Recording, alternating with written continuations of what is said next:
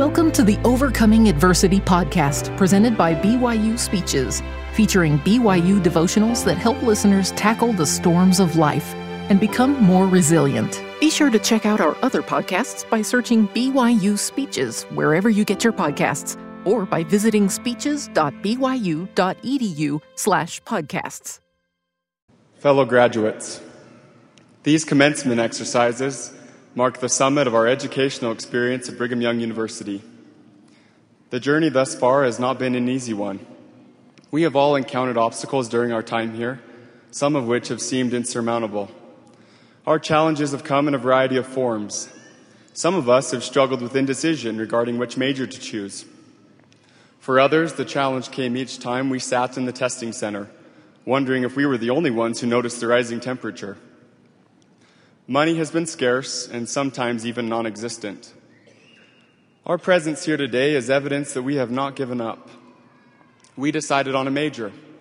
We made our final walk down the stairs of the testing center, and we have survived our diet of ramen noodles and vending machine Hot Pockets. We should feel deeply satisfied to know that we have always stood one more time than we have fallen. My fellow classmates, we have discovered for ourselves mankind's ability to overcome, to rise, and to triumph. I would like to share 3 lessons that my educational experience at BYU has taught me about dealing with challenges. Lesson 1, we do not need to deal with challenges alone.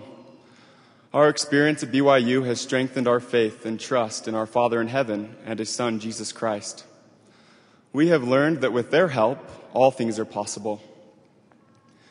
We have also learned that God often eases our burdens through the instrumentality of other people. Several times when I became overwhelmed with the challenges of school, work, family, and research projects, direction and encouragement from others gave me the fortitude to continue. Last year, after several months of preparation, I made the 8-hour drive to the Navajo Reservation in Arizona.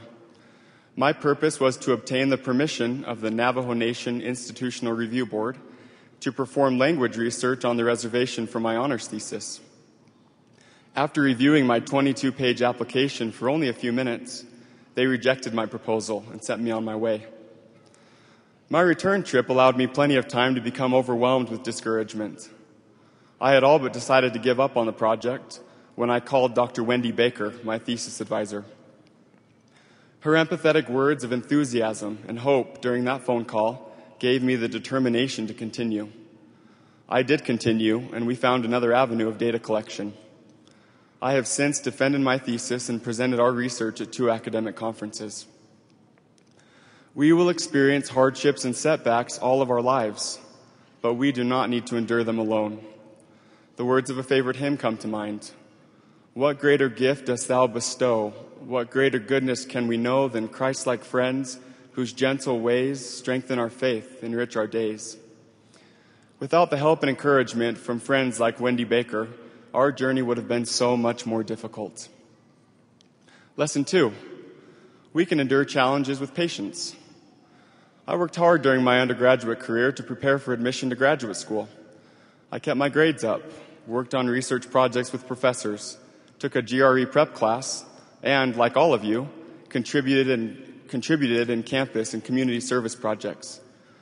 I carefully selected the graduate schools I would apply to and ensured my applications were complete and submitted early. After months of waiting for each school to notify me of their admissions decision, I received a rejection letter, then another, and another until every graduate school had respectfully denied me admission.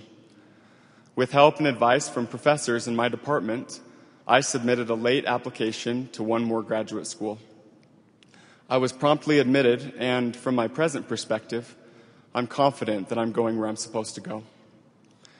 During that experience, I learned what Neal A. Maxwell meant when he said, "Those who plow in hope not only understand the law of the harvest, but they also understand what growing seasons are all about."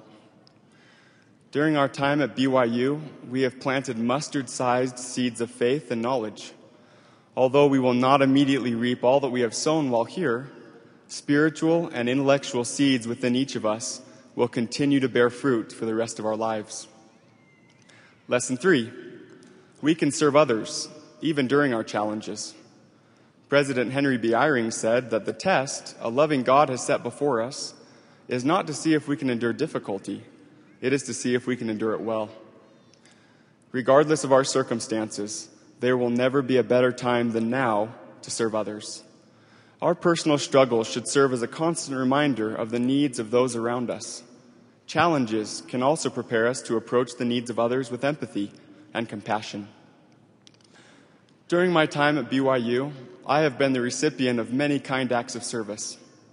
A few months ago, after several days of car trouble, I discovered that my starter needed to be replaced.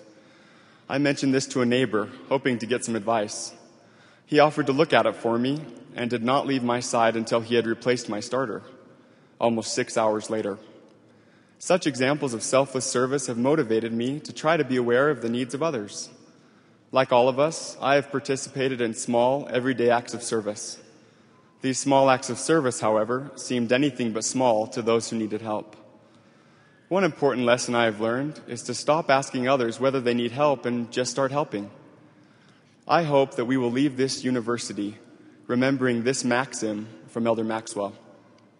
Whatever our particular fields of scholarship, the real test is individual discipleship, not scholarship. Close quote. And as disciples, let us not forget that Jesus Christ's greatest act of service and his most immense personal challenge took place simultaneously. I want to close by saying that today should be a day of gratitude. Let us take the time to thank family, friends, mentors, and other special people in our lives who have made today possible. And I speak for all of us when I say thank you to this university's Board of Trustees, administration, faculty, staff, and alumni. You have made a difference. Most importantly, may each of us find a quiet place to kneel and express gratitude to a loving Father in heaven. I know that he is aware of and pleased with the accomplishment that we celebrate today. As we move into a new season of life, may we always remember the lessons that we have learned during this intellectually enlarging and spiritually strengthening season of growth.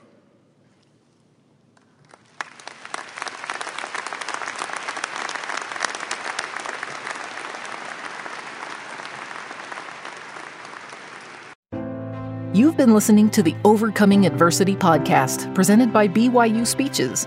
Please check out our other podcasts of recent speeches, classic speeches, and BYU Speeches compilations on love and marriage, by study and by faith. Come follow me, the Prophet Joseph Smith, and Jesus Christ, our Savior and Redeemer. Go to speeches.byu.edu and click on podcasts for more information. You can also find all BYU Speeches podcasts at your preferred podcast provider.